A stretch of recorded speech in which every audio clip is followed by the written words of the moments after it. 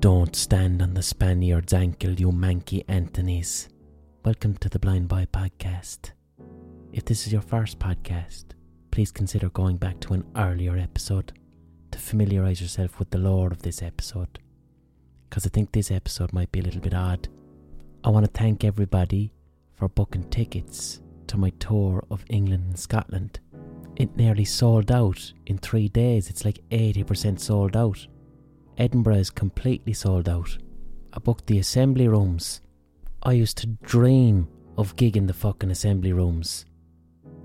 The last time I was in Edinburgh would have been when I was with the Rubber Bandits during the Edinburgh Festival. And the last time I gigged there, I gigged in maybe 2015. And we used to gig this really tiny venue called the Gilded Balloon. And in the festival there was this venue called the Assembly Rooms. And that's where the bigger acts would play. And I used to fucking dream of gigging the Assembly Rooms, and I never thought it was possible. I would have considered it a bit too far-fetched. I haven't been in Edinburgh, like I said, since 2015. And even when my agent booked the Assembly Rooms for me this month to do my podcast in November, I was like, the Assembly Rooms, are you mad? I used to walk past that place every single night on the way to the Gilded Balloon venue thinking, geez, I'll never gig there. And it fucking sold out in 8 hours. My gig at the Assembly Rooms in Edinburgh sold out in 8 hours. So thank you so much to my listeners in Edinburgh. This recent tour that I announced of Scotland and England is making me realise, like, I'm not really an Irish podcast anymore. Like, I'm always an Irish podcaster, but most of my audience is outside of Ireland. I wouldn't sell out Dublin in 8 hours, put it that way. I wouldn't sell out Limerick. I have a gig in Limerick, I think next February, in the Lime Tree Theatre, which I think it's like 450 seats. I don't think I'm going to sell that out in Limerick, in my own city. But thank you everyone in Edinburgh and all the other cities, not in Scotland, the cities in England. Thank you to all the cities in England. But the tour is almost sold out in a fucking weekend. But you can come along to Manchester, Liverpool, London, Coventry, and Edinburgh is sold out. I'm really looking forward to going back to Edinburgh because I have so many fond memories of the place. I gigged the Edinburgh Comedy Festival twice in my career, and that was the Edinburgh Festival, which I first gigged in 2011, I believe, with the Rubber Bandits. That's what made us go from an unprofessional live act to a professional live act, because before the Edinburgh Festival we'd just been gigging like sweaty drunk gigs in Ireland, and they weren't really even gigs because the audience at the time, we'd be doing gigs at like 12 o'clock at night and everyone was shit-faced, including us. But when we gigged the Edinburgh Festival, it was like, you're going to play in this small venue, there's like 100 seats. Most of the audience won't have a clue who you are because they're people who are here for the Edinburgh Festival, and you have to gig in the same room every single night for an entire month. 30 performances every single night. And it was like boot camp. It was like comedy boot camp. Each night playing to about 100 people, and most of them having a fucking clue who you are or what your act is. So you have to win them over. And they were an international audience. It wasn't just people from Scotland. They were people from all over the world, and there were other performers who were performing at the festival. Some nights you'd have hecklers, other nights you'd have people who'd be drunk, other nights you'd have an amazing audience and everyone is sound. But you had to learn in the moment on stage to do the same act every night, but adjust appropriately in the moment in the service of entertainment. And you come out of it polished as fuck, afraid of nothing, and a feeling of being comfortable on stage. So I always have very fond memories of Edinburgh as a city because of that. Edinburgh is where I learned the craft of live performance, because it is a craft. It's one thing being comfortable up on stage in a room full of people. It's another thing to truly understand through experience the collective empathy of a room what to say to make an entire room laugh at once. Only literal lived experience will give you that. I'm also fond of Edinburgh because I almost had a psychotic episode there.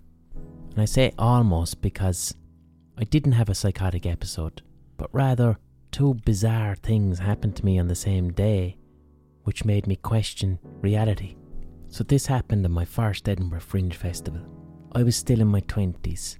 I hadn't much experience with touring, proper touring as an act. And I was lucky because I had a tour manager who was about 25 years older than me. And this tour manager had seen it all. He'd toured with acts for fucking years. And before I went to Edinburgh, which would have been 30 nights of gigs, so that's a lot of gigging, he gave me a beautiful piece of advice. See, here's the issue with gigging. When you're an act and you do a gig and you're playing in a venue and it's a party environment and you have the rush of the audience and you're in a place where alcohol is being served, if you're not careful, every gig can become a party. You get off stage, you feel amazing, you're feeling the rush, and then you want to reward yourself with alcohol. If you do that for every fucking gig, you will destroy your physical and mental health. Addiction is very, very high in the entertainment business. And my tour manager said to me, I've toured all around the world. I've done a month in Japan, and I actually don't remember it. I don't remember touring a month in Japan because I spent all the time getting shit-faced. And it's one of the biggest regrets in my life. And he said to me, you're going to go to Edinburgh, you're going to do 30 gigs. Don't turn it into one giant party. Treat it as a job. Pick one night a week maybe to have a few pints, but the rest of the nights, treat it like a job. Don't go drinking. So that's what I did. I decided I'm going to do the fucking Edinburgh Festival. I'm going to gig 6 nights a week, and only on my day off am I going to go and have a lot of crack. And my reward was, if you don't drink, you've got your days free, you can get up early, you can go for runs, you can join a gym, and you can go to a museum every single day, because Edinburgh has loads of wonderful museums. So I made the decision, that's what I'm fucking doing. And it's what I did. I stuck to the fizzy drinks, I treated the gigs like a job, I went home to bed at a reasonable hour and made the most of my time. But about 4 or 5 days into this tour, I was staying in this really old Edinburgh apartment. I'm talking a building maybe 200 years old. It was very close to a statue of a famous dog called Greyfriars Bobby, who was a dog who stayed on his owner's grave until he died, and he became famous, so the people of Edinburgh built a statue for him, which is a fantastic statue, much better than here in Limerick, where we've got a statue of Terry Wogan where he looks like he's holding a teenager's penis instead of a microphone. But I was staying in this real old building, single glazed window shit, and one morning I wake up, the room is dark and it's bright outside, and as I open my eyes I look at the wall of the bedroom, and I start seeing shapes. I start seeing shapes on the fucking wall, weird flickers of light, and then I focus more and I see like flashes of humans' faces, like people's fucking faces. Now immediately I freak out. I don't think about it rationally, I just go, oh my god, that was fucking terrifying. I open the curtains and I go, fuck's sake, what was that? Jesus Christ. And I tell myself, maybe you weren't fully awake. You thought you woke up, but you were halfway between dream and awakening, and that's why you saw the shapes on the walls. That's what it is. So I said, grand, I thought nothing of it. Went about my day, did my gig that night, went to bed, woke up the next morning. The exact same thing fucking happens. I wake up, I'm lying in bed, the room is dark, and there's people's faces on the walls. The faces of human beings moving across the walls. People's faces. I do everything. I pinch myself. I go for the classic pinch yourself, wake yourself up. I still see people's faces on the wall. Different humans. Jackets, clothes. I rub my eyes. I say to myself, you're awake, observe this, look at it. I tried to use CBT and it's like, no, I'm staring at the fucking wall here and I'm seeing people and I must be going insane. I must be going absolutely fucking mad. These are full-blown hallucinations. Now, what I should have done was taken out my phone and taken a photograph of it. But you know what?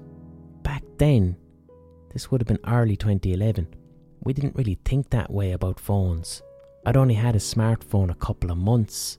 As a culture, we hadn't arrived at your phone as a thing that you can take photographs of to take notes. I think I still probably walked around with a pen and pencil that took notes down. I hadn't considered my phone as this thing that I can document and record with. Also, I was fucking terrified. There was a very old graveyard directly behind the building. The graveyard that dog is buried in. Greyfriars, that's the name of the graveyard. It's a famous, really, really old graveyard. It's like 600 years old graveyard in Edinburgh. And I was basically staying there on that fucking graveyard. So I'm there in my bed, head in hands, staring at people's faces moving, real people's faces moving around the wall of my fucking bedroom. And I wasn't entertaining ghosts. Instead, I was going, it's finally happening. You've gone mad. You've gone mad now. This is what it is now. This is the rest of your life. It was also, on an unconscious level, a kind of a self-sabotage within me. I was really proud to be at the Edinburgh Festival doing these gigs. I was in my 20s. Only a few years previously I would have had that agoraphobia. My mental health would have been very bad. I was quite proud of myself, being like, look at you, over here, fucking gigging in Edinburgh, touring. This is amazing. And that deep part of myself, the part of me that didn't believe in me, manifested as the anxiety of, you are schizophrenic. You have schizophrenia now. And you knew this was going to happen. You knew when you had that anxiety, what's going to happen with you is you're going to lose your mind. And now it's happening, just when things are going well. So I opened the curtains and I left the apartment and walked around Edinburgh fucking terrified. Terrified of the human faces that were floating around my bedroom. And I got a feeling of an anxiety attack. And then I went and meditated and I focused on my breathing. What I didn't do as well is I didn't go to anybody who was working with me and say, there's human faces floating around my bedroom. Because I was too ashamed, I was too embarrassed. And I was terrified that their reaction to it would have confirmed that you've gone mad, you've gone fucking insane. So I'd left the apartment and I'd gotten myself calm and I said, look, fuck it. We're going to have a nice day and you're going to go to a museum. You're going to go to a museum and you're going to get your mind off this shit. If it happens again, you might have to go to a doctor. So I went to the museum to take my mind off it. I think it was the Edinburgh Museum. Because I fucking adore museums. I love museums. That's a real place of calm and joy for me. And when I go to museums, I'll spend hours in there just walking around. And I like to be in museums listening to music in my headphones. That's what I love doing. I adore it. And in this museum, I was walking around all the different... It was history of Edinburgh. There was a lot of Industrial Revolution shit. I'm listening to music in my headphones. And then I arrive in the section of the museum about coal mines. So I'm in the coal mine section of the museum going, wow, this is cool. But I was listening to music. I think I was listening to Groove Shark because we didn't have Spotify yet. But basically a random playlist of all the songs in the world. Like internet radio. And the second I walk into the coal mining exhibition, the song Working in a Coal Mine by Lee Dorsey comes on my headphones. And at that point, see, I'm already very, very freaked out because there's faces floating around my bedroom. I'm already incredibly freaked out. And now I'm in a coal mining exhibition and the song Working in a Coal Mine just came on my headphones. And this is before algorithms. This is before your phone tracking you around where you're walking and feeding you content depending on your location. It was way before that or even thinking about that. This was just an insane coincidence. And I went, right, okay, you've gone fully mad now. Either the world has gone insane or you are insane because this is too much of a coincidence. And I had a full-blown fucking panic attack. I had a panic attack in the museum because reality was crumbling around me. And when you have anxiety like that, I didn't have access to rational thought. I couldn't have any measured opinions about what was happening. I couldn't maintain any skepticism. My emotions started to drive my thoughts, and I just, as far as I was concerned, some supernatural things are happening. Either I'm gone mad or I'm being haunted by something, but shit's getting really weird, and it's so weird I can't speak to anyone about it. So I walk around Edinburgh in this panic, rubbing my hands together, scattered thoughts, full on anxiety. And I get hungry and I say, well, maybe I need to go and get something to eat. I need to go and get something to fucking eat. So I went into a chip shop, the famous Edinburgh chip shops that they have, and I went into a chip shop and ordered, I think it was battered sausage and chips. I wasn't even thinking. And the person behind the counter said, do you want sauce on your chips? So I said, yeah, assuming he meant ketchup. And then he took out this weird bottle, this weird plastic bottle. It wasn't vinegar, it wasn't ketchup, it was something new. It was brown, but thicker than vinegar, but not as thick as brown sauce, and he drenched my chips with it. And I'd never seen this before. And again, because of the morning I'd had, I didn't think about the sauce in a rational way, but rather considered it part of my new supernatural reality, like I was in a fucking David Lynch film or something. It's like, yeah, of course he's putting piss on my chips, because you've crossed over into some fucking interdimensional realm now. And I sat down and I ate a chip, and it was the nicest fucking chip I'd ever tasted in my life because of this sauce. This fucking sauce. I couldn't describe it. I'd never tasted it before. It had the acidity of a lemon, the saltiness, not of salt, but the faint taste of it you get when you spend too long at the beach. It was vinegar's attractive cousin. There was an element of brown sauciness to it. I had never tasted chips like this before in my fucking life. I had never tasted a condiment like this before in my life. And because this brown Edinburgh sauce that they put on all their chips over there, because it was so new and novel and fantastic, it pulled me away from my anxiety. It pulled me away from my anxious thoughts. And now I was mindfully engaging with my food. I wasn't thinking about the faces that were hovering around my bedroom. I wasn't thinking about the freaky coincidence of the song Working in a Coal Mine coming on my headphones while I was at a coal mine exhibition. I was focused only on what magnificent things were happening inside my mouth. I'd never tasted chips like that before. And then what happens? I start to chill out. I'm enjoying my chips. I'm no longer experiencing anxiety. So my thoughts become a little bit more rational. And I start to think back at the museum. There'd been a couple of oil paintings in there. I can't remember what the oil paintings were, but they were portraits from like the 17th century. And I started to think about the artist Jan Vermeer, who was a Dutch oil painter. You'd know of Vermeer's work. He painted a girl with the pearl earring. And I thought about one of the controversies of how Jan Vermeer painted.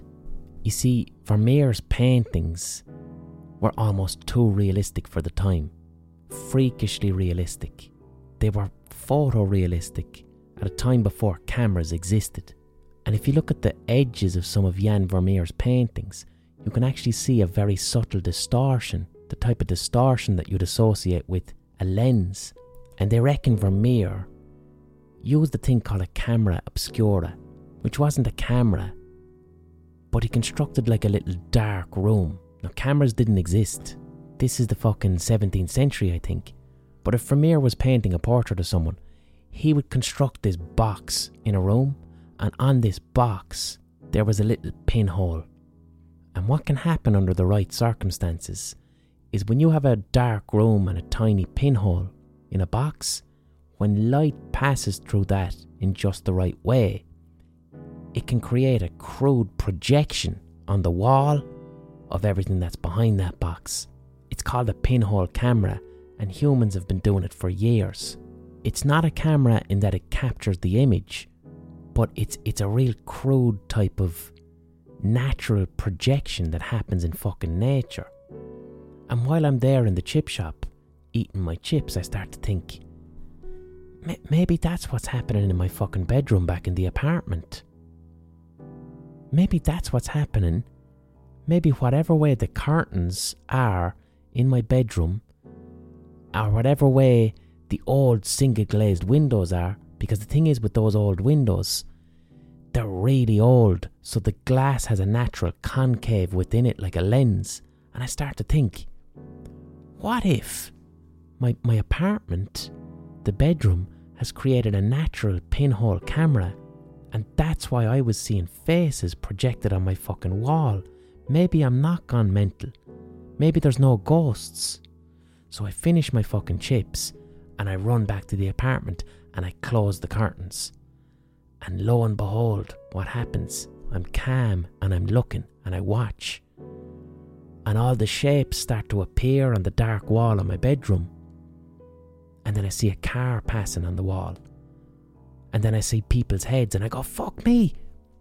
My apartment, the window and the curtain creates a natural camera obscura, and what's actually happening is that the world outside is projecting on my wall via this very specific strange anomaly that's situated exactly in this bedroom.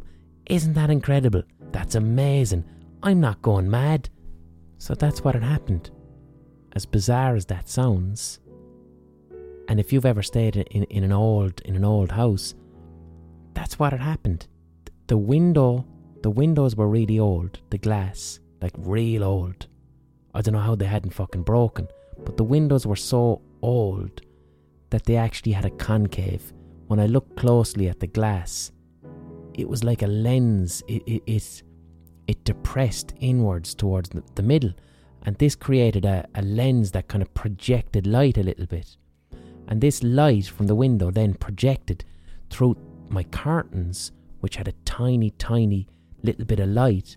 And these exact conditions created a pinhole camera, like Jan Vermeer used to use to paint paintings. So what I saw on my wall was this very faint, upside-down projection of the street outside. The actual street outside. So I know it sounds insane, but when people would walk past and when cars would go past outside, it projected upside down on my wall.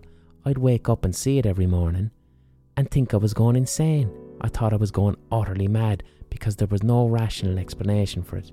But if it wasn't for the strange and unique sauce that they put on their chips in Edinburgh, I wouldn't have come to that realisation.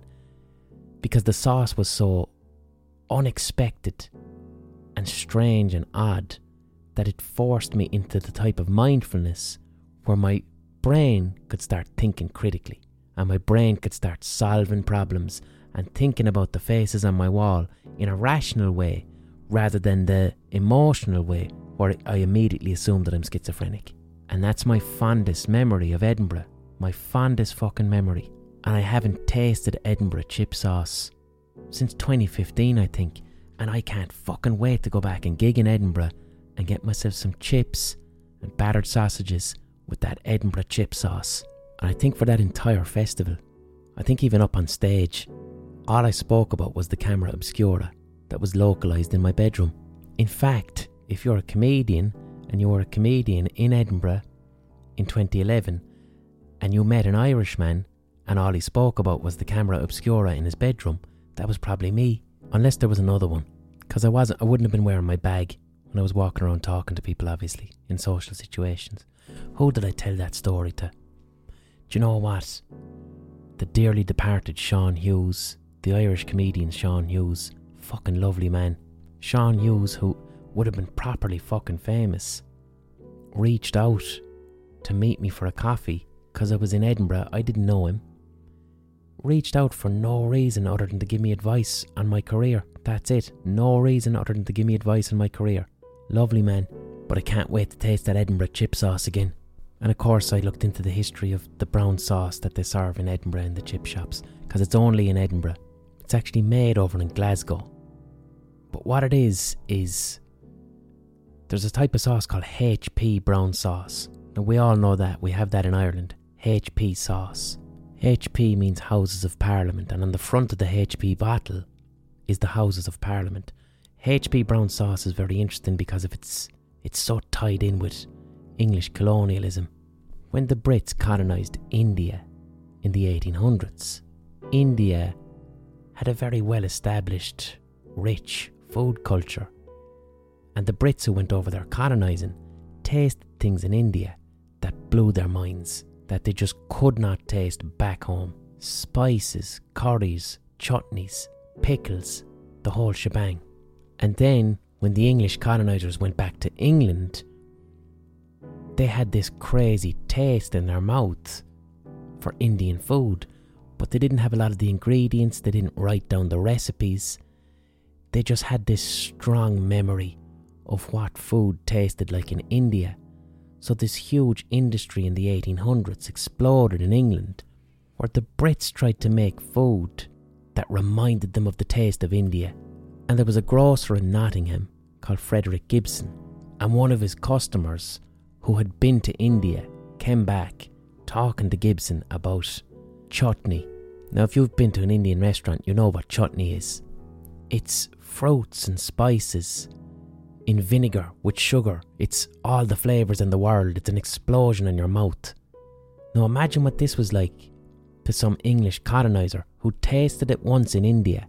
This is the 1800s, so you don't have the palette of flavours that we have today.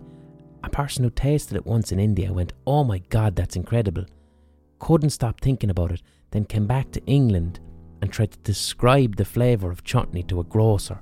So the grocer, Frederick Gibson, said to his customer, I'm going to make this.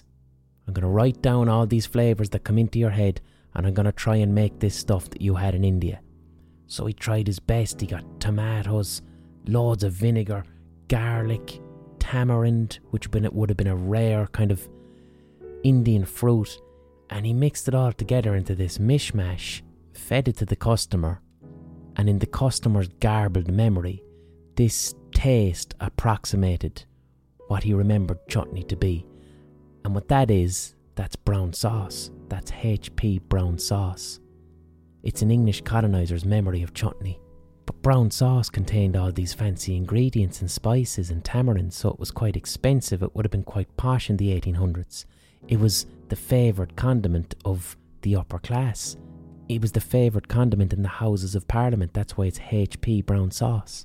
But how did this approximation, this strange watery version of brown sauce, end up in my chips when I was in Edinburgh having a panic attack? Well, in Edinburgh, this sauce is known as chippy sauce. And what I do know for sure is that it was started by Italian immigrants who owned chip shops in Edinburgh. Now, this is the bit I can't be certain about, where I can't find exact details, because I don't know exactly why Italian immigrants ended up opening chip shops in Edinburgh. But I'm going to make a bit of a leap, because I do know for certain how Italian immigrants ended up starting chip shops in Ireland, because it's a strange little accident that you can trace to one person who arrived in Ireland. See, Italian people aren't known for chips. Chips aren't part of Italian cuisine. Potatoes aren't really even that big a deal in Italy. Chips are French, pommes frites, French fries. But in 1880, Italy would have been quite poor, and there was a lot of immigrants, people leaving Italy and going to America, trying to get away from a poor country to go to a better one. And in 1880, there was an Italian man called Giuseppe Sarvi, and this poor fucker was like, okay, I'm going to America. I'm leaving Italy, I'm getting on a ship, and I'm going to America. It's 1880. So he gets on his ship from Palma in Italy to go to America. Because it's 1880, he doesn't really even know how long the ship is supposed to go on for. So he gets onto the ship in Italy, and then the ship makes a stop in Cove in Cork because it's 1880. This is 30 years after the Irish famine. Ireland would have been a fucking third world country, unbelievably poor. So the ship went from Italy, stopped in Cork, because a bunch of equally poor Irish people were also getting onto the ship to go to America. But fucking Giuseppe goes, I must be in America. So he accidentally gets off the ship and arrives in Cork, and the ship leaves for America without him. And he's there for about 3 hours going, fuck it, I thought America would be a bit more fancy than this. I was like, sorry Giuseppe, you're stuck in Ireland now and we're recovering from the potato famine. But by 1880, the potato famine was over and we were really happy to have healthy potatoes back, so we'd gone fucking potato mad. So Giuseppe is stuck down in Cork, so he goes, fuck it, I'm going to walk to Dublin. So Giuseppe Sarvi walks to Dublin and tries to find work as a labourer. And he does his bit for a while as a labourer. And he looks around him and he notices, Jesus, these Irish people don't have much of a food culture. They don't have fast food, they don't have anything like this. Back in Italy, we have a food culture. In Italy, if there's hungry people in the street, there's people walking around with carts selling hot food. So Giuseppe Sarvi decides, it's 1883, I'm in Dublin. These Irish people are very particular about potatoes. They seem to care an awful amount about potatoes. So Giuseppe Sarvi decides, I'm going to start selling roast potatoes out of a cart and I'm going to walk around Dublin and sell people roast potatoes. The Irish people are going mad for these spuds. Can't get enough of the spuds that the Italian fella is selling out of a cart. The Giuseppe is going, fucking grand, this isn't too bad. I know I was supposed to be in America, but Dublin's not too bad and I'm the only person selling roast spuds. But the demand is so great that Giuseppe is like, I can't keep up with the demand for these roast spuds. So he starts frying them instead. So now he's making chips and selling chips out of his cart by the bag. And then it gets so popular, he opens up the first chip shop in Dublin, in Brunswick Street, and now he's selling chips to all the Irish. But Giuseppe sends a letter back home to Palma in Italy and says, these fucking Irish cunts here are mad for chips. I can't stop selling them. And then everyone back in his village goes, what? I'm coming to Dublin.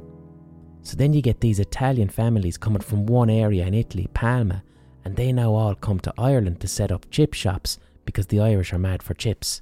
And that's why in Ireland, Limerick, Dublin, Cork, wherever, if you've got a proper institution, old, decent fish and chip shop, anywhere in Ireland, it's an Italian family that are running it. So we know that to be true. We know the reason Italian people got involved in fish and chips is because that fella accidentally went to Cork instead of America. And that's what started a culture of Italian people owning chip shops. And I'm going to wager that that same culture is how Edinburgh ended up with a bunch of chip shops also owned by Italian people. So how did Edinburgh end up with this famous chippy sauce that they have? Well, the story that I found was an Italian chip shop owner, I think in the 1960s, had a chip shop in Edinburgh and he meant to order a bunch of ketchup from his supplier in Glasgow, and the supplier in Glasgow sent him HP brown sauce by accident. The chip shop owner panicked. He can't serve people brown sauce on chips because no one's ever heard of that. That's insane, and brown sauce is mad expensive. So what this chip shop owner did is he said, right, fuck it, I have to give my customers something. He got his HP brown sauce and watered it down with a load of chip shop vinegar, and he invented Edinburgh chippy sauce, which is effectively HP sauce, brown sauce, watered down with vinegar, and then he served it on his chips and his customers went apeshit for it. So then he said to the supplier in Glasgow, I'm after mixing brown sauce with vinegar and they love it. Can you make this for me now and sell it to me? And that's how Edinburgh chippy sauce was born.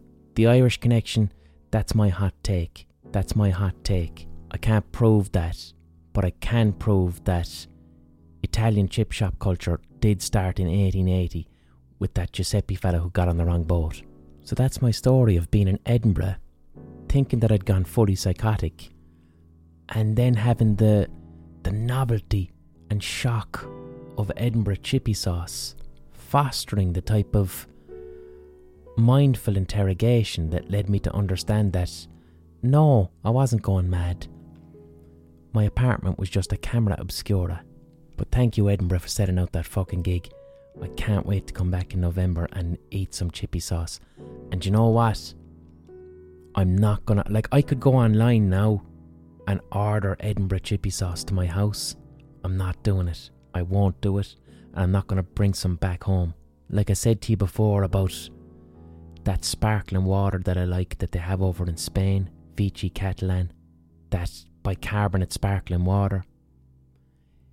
In this world today, where everything is instant and you can have whatever you want whenever you want, I want to maintain a little bit of cultural scarcity.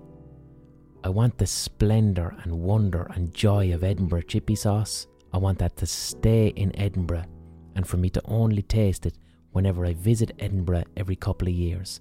I want to keep it as that special little thing, because when you do that, you give it such great meaning. It has such great meaning then.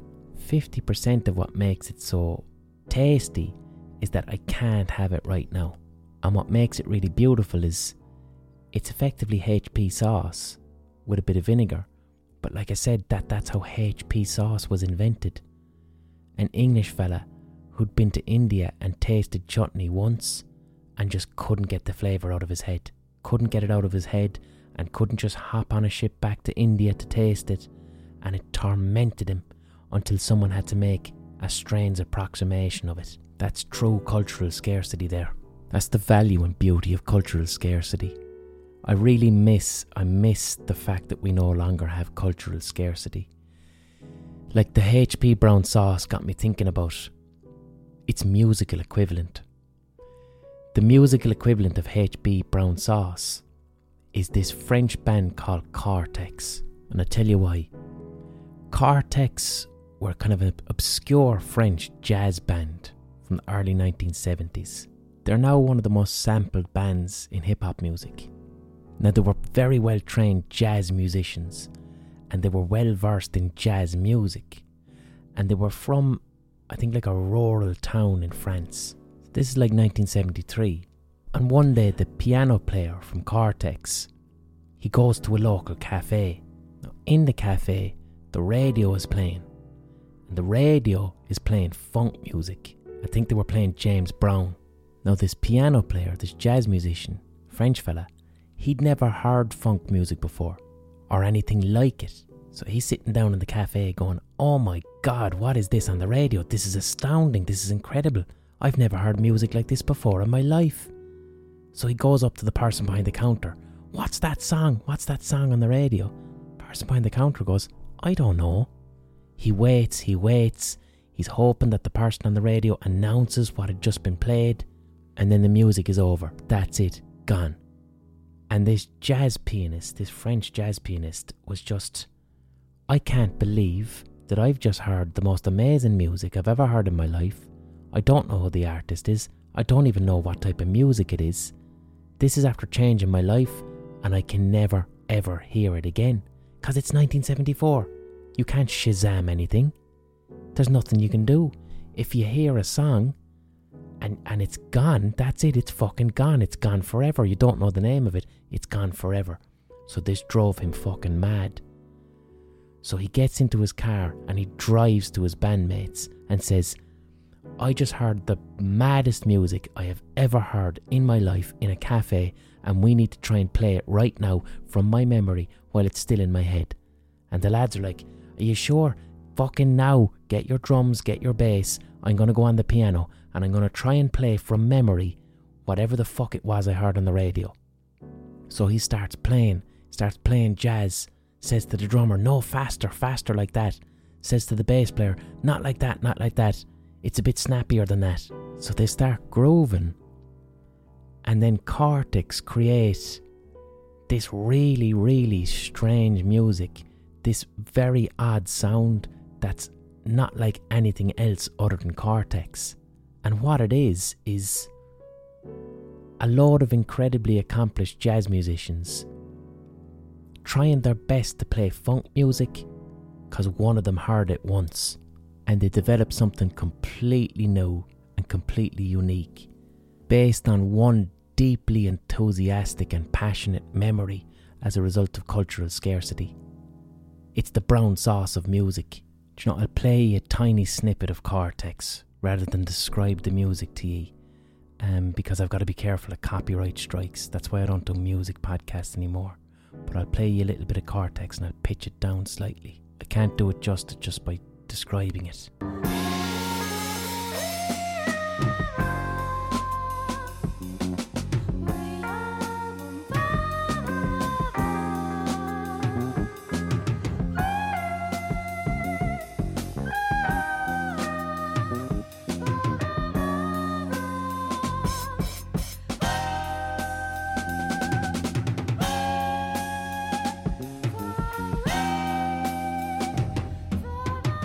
Absolutely phenomenal stuff there, guys. That's a French band called Cortex from the 1970s. If you're familiar with MF Doom, you'll know that sample. Very influential on hip-hop.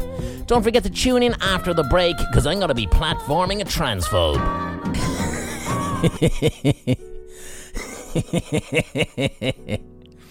But yeah,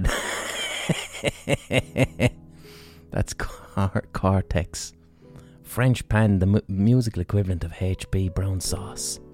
Used their fair use copyright as part of a documentary, a short snippet. Go and buy some of Cortex's music. But that's from the 1971, that's from. Cortex recorded like 2 or 3 albums. They absolutely did not sell. Pressed a couple of 100 copies of this very odd, strange, fast jazz music. And then in the 1990s, rappers and hip-hop producers who were trying their best to find the rarest possible beats to sample. In the 90s, one of them pulls out this weird little album from a French band, plays it and says, "This is fucking amazing. What is this? It's not jazz, it's not funk, but it sounds like hip-hop." And then they sampled the fuck out of Cortex, the HP Brown Sauce of music. Alright, it's time for our little ocarina pause. Have I got any books to bang off my head? What am I reading here? I've got a short story collection. It's Kevin Barry. Look, you can't go wrong with Kevin fucking Barry. Can't go wrong with Kevin Barry. It's his first short story collection called There Are Little Kingdoms from 2007, which I believe is kind of hard to find, but I've got a copy of it here. I need to invite Kevin back on this podcast. Kevin was a guest before. I need to invite him back on this podcast. An astounding writer. I don't need to tell you about Kevin Barry. Alright, I'm going to hit myself into the head with his book, and you're going to hear an advertisement for something.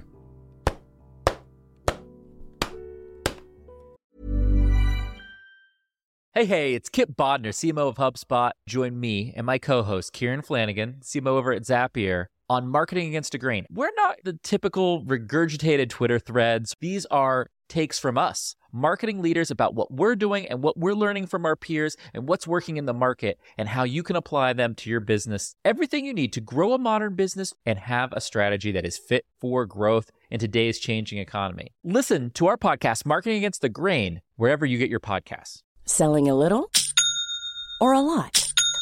Shopify helps you do your thing however you cha-ching. Shopify is the global commerce platform that helps you sell at every stage of your business. From the launch your online shop stage to the first real-life store stage, all the way to the did we just hit a million orders stage.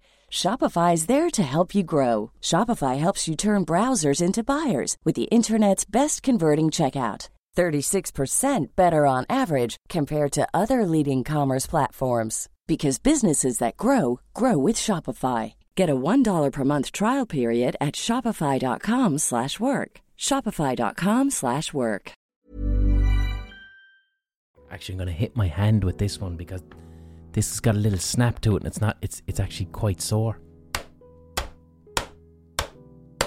So that's my hand being hit by the book. That's interesting now. I've hit myself into the head with some very heavy books. This one is thin and elastic with a real paperback cover, and that was not pleasant to slap myself into the head with. But fantastic book, There Are Little Kingdoms by Kevin Barry. Support for this podcast comes from you, the listener, via the Patreon page, patreon.com/The Blind Boy Podcast. If you get mirth, merriment, distraction, joy, whatever the fuck you get from this podcast, whatever has you listening to this podcast, please consider becoming a patron, because this podcast is my full-time job. This is how I earn a living. This is how I pay my bills. It's how I rent this office. It's how I get my equipment. It's how I have the time and space to deliver a podcast to you each week that I can truly put 100% into. It's what gives me space for failure. And by space for failure, I mean I get to deliver to you the podcast that I want to deliver in my gut, to follow what I'm legitimately passionate about, rather than delivering what I think you want to hear. When I can do that, I've got creative authenticity. Like, have you any idea what it would be like, seriously, for me to go to one of the radio stations and say to them, I wanna do a half-hour episode about how diluted brown sauce convinced me that I wasn't psychotic in Edinburgh. Can I do that? The idea just doesn't have any pizzazz. I can't see that working as radio.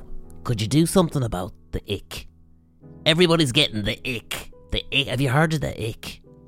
Everybody's getting the ick. They're going on dates and they're getting the ick. Could you do a podcast about the ick? And we get it sponsored by a brown sauce company. That's what you're dealing with. That's what you're dealing with. I'm not joking you. That's what you're dealing with. And not even radio. That's what you're dealing with if your podcast is beholden to advertisers. It's that. So because of patrons, I'm in the very lucky position to tell those people to go fuck themselves. All I'm looking for is the price of a pint or a cup of coffee once a month. That's it. And if you can't afford that, don't worry about it. You can listen for free. You can listen for free. Because the person who is paying for you to listen for free. So everybody gets a podcast and I get to earn a living. It's a wonderful model based on soundness and kindness. Patreon.com/The Blind Boy Podcast. Okay, upcoming gigs. I spoke about my UK tour, right? So that UK tour is almost sold out. Edinburgh's gone. London, Manchester, Liverpool, Coventry is what's left. And I think tickets for that are fane.co.uk/blindboy, or go to my Instagram, Blind Boy Boat Club. This weekend I'm in Cork. The Cork Opera House is part of the Cork Podcast Festival. That's got like 10 tickets left. Is it this Saturday? I believe it's this Saturday. 10 tickets left. I've got a fucking class guest. I have an expert in Irish mythology and early medieval history. And I cannot wait for that in Cork this weekend. Then next Monday, I'm in Vicar Street. I think that's sold out. I think Vicar Street next Monday is sold out. Have a look. On the 18th of November, I am in the Waterfront, Belfast. And then, if you can't get tickets for Vicar Street this week, on the 19th of November, I'm doing my Irish book launch in Vicar Street, which is a live podcast as well, on the 19th of November. And then for the laugh, just for the laugh, I'm probably missing it. I mean, Monaghan's sold out. For the laugh, in 2024, in February, I'm in the Lime Tree Theatre in Limerick on the 2nd of February. And then I'm gigging in Oslo in Norway on the 7th of February. And I will sell tickets quicker in Oslo than I will in Limerick. And I can understand. I wouldn't go to see me in Limerick. I can't understand. Why would a Limerick person want to come to Limerick to listen to a Limerick person? I feel like in Limerick, I should just be walking around the streets talking to people instead. Instead of saying to everybody in Limerick, come to a building and listen to me talk. It just feels weird doing a live podcast in my own city. What am I going to do? Talk about the bird shit in Bedford Row and start a riot? So for the second part of the podcast, you keep asking me to do something about the history of door handles. Because a few months back I did mention that I was just thinking loads about door handles and the history of door handles. And I have been. And I'm not particularly into door handles, like the objects. I don't find the contraption of a door handle particularly fascinating in any way. What I have a thread of curiosity around the history and philosophy of door handles. Mainly like, here's these things that are on doors and we touch them every single day and we don't think about them. They're so important, but we ignore them. We take them for granted. So I have been thinking about door handles. And what's been emerging for me is a correlation between the history of door handles and the domestication of the cat. So to first understand a door handle, you have to start with a door. And when did humans start needing doors? And to get a grasp of that, you'd want to start with the Neolithic Revolution. I'm talking about 12,000 years ago, just after the last Ice Age. During the Ice Age, let's say 25,000 years ago, the Earth was very different. It was glaciated, it was freezing, and humans literally like you and I, humans, Homo sapiens sapien, existed 24,000 years ago during the Ice Age. Humans were hunter-gatherers, and there was maybe only about 1 million humans on Earth. They followed herds of animals and hunted them, or moved from area to area to gather food that grew wild. These people had no need for doors. A lot of them lived in caves. But then 12,000 years ago, after the Ice Age, something called the Neolithic Revolution happened. This was an explosion of technology. It happened in a few different populations of humans in different parts of the world around the same time. But I'm going to focus on the Fertile Crescent. I'm talking modern day Iraq, Syria, Turkey. You could include Egypt in that. Areas around the Tigris and the Euphrates River. This was the Fertile Crescent 12,000 years ago. Humans there suddenly shifted away from hunting and gathering. They settled down and they started to learn how to domesticate plants and animals. They grew crops. They herded goats and sheep. They tilled the land. People weren't concerned anymore with, where is my next meal coming from? Do I have to consistently and continually be on the move?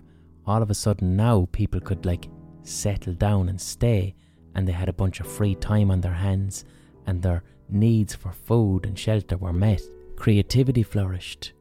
So you had pottery, new stone tools, growing crops and weaving them, creating fabrics. Sophisticated religious practices emerged. Burials became more complex. The groundwork for what we'd call civilization 12,000 years ago. Villages and towns emerged. And within villages and towns you've got little houses. But what does a door do? A door secures that house. And with the rise of agriculture, humans now had surplus. They had too much. They had more than what they needed. And with surplus comes the need to protect what you have. Because see, some people were living in towns and villages, and then other humans were living as hunter-gatherers. So now if you had stuff like food, you had too much of it, someone might want to come and rob it. So doors and door handles become quite an important part of civilization. The first ever lock on a door is 5,000 years ago in Egypt. So if someone is locking their door, then that means they're trying to keep another person out, because that other person wants whatever is inside that house. So that's where door handles come from. They're a product of the Neolithic Revolution. But what's interesting is, at the same time that door handles get invented, is also the exact same time that cats became domesticated. You see, dogs have been domesticated 30, maybe 50,000 years ago. Actually, dogs aren't even real. 50,000 years ago, even going back further, wolves used to follow humans when humans hunted. And during the Ice Age, and wolves would go, those people over there who are hunting the deer, maybe we should give them a hand. Let's help them out. They might give us some food. So very friendly wolves started hanging about with humans, and those very, very friendly wolves eventually became dogs, an animal that doesn't exist in the wild. But cats are different. If you look at a wolf is very, very different to a pug. But if you look at the descendants of domesticated cats, like the African wildcat, which is still there today, they just look like domesticated cats. They just live in the wild. When humans were hunter-gatherers, cats didn't give a fuck about us. They didn't care. They kept away from us. But when humans, around the time of the Neolithic Revolution, started to live in towns and villages, that's when cats started becoming interested in humans. Now, humans chose to domesticate wolves and turn them into dogs. Humans did that deliberately. Cats chose to be domesticated by us. Cats don't take instruction. You can't train a cat to do anything. A cat will do whatever the fuck it wants. But wild cats, the ancestors of domestic cats, they're not like lions. They don't hang around in packs. They're completely solitary animals who are very territorial. So sometime around the Neolithic Revolution, they reckon 10,000 years ago, because they found someone buried in Cyprus 10,000 years ago who was buried with their cat. But the compromise that wild cats made is that they became kind of comfortable being in groups of other cats if it meant being near humans. But cats started to live alongside humans at the same time and for the same reason that we needed door handles, and that reason is surplus. When humans settled in villages, all of a sudden humans weren't moving. They had too much food, so humans were storing food and grain in particular in silos. We had a lot of rubbish, so what did this do? It brought rats and mice. Then the wild cats understood.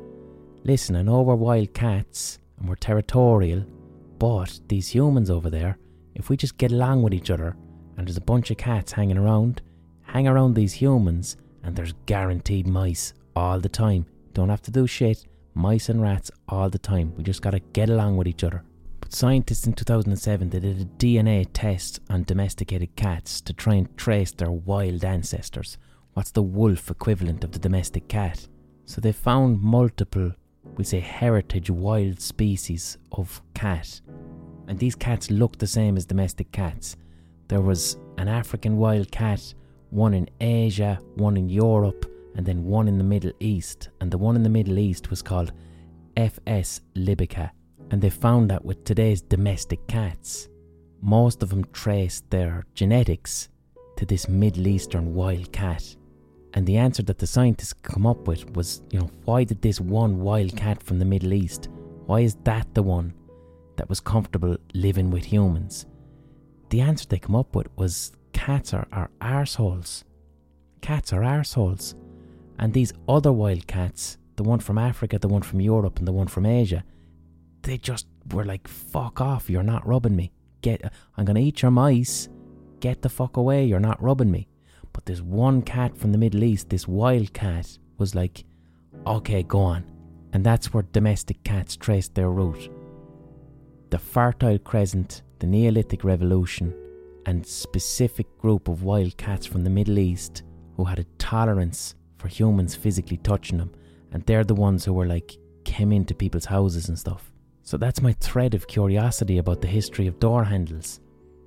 I'm not particularly interested in door handles themselves, but I do enjoy that cats and door handles came about at the same time for the same reason. And also, if you've got a dog and a cat at home, who's more likely to open the door handle? Like if you put a dog in front of a door and the dog wants to get out, the dog will stand there or sit there and bark until you open the door for it.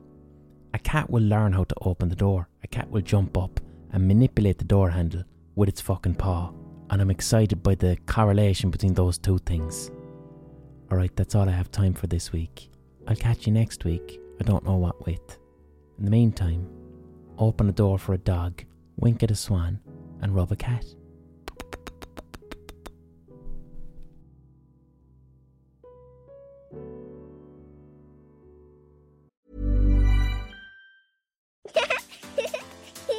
Too tired to clean your floors after playtime? Forgot to vacuum before your friends bring their little ones over? Let Eufy X10 Pro Omni help. Powerful 8000 PA suction removes debris, and MopMaster dual mop pads scrub away stubborn stains with ease. Save time and keep your floors cleaner. Want to know more? Go to eufy.com, that's EUFY.com, and discover X10 Pro Omni, the best-in-class all-in-one robot vacuum for only $799.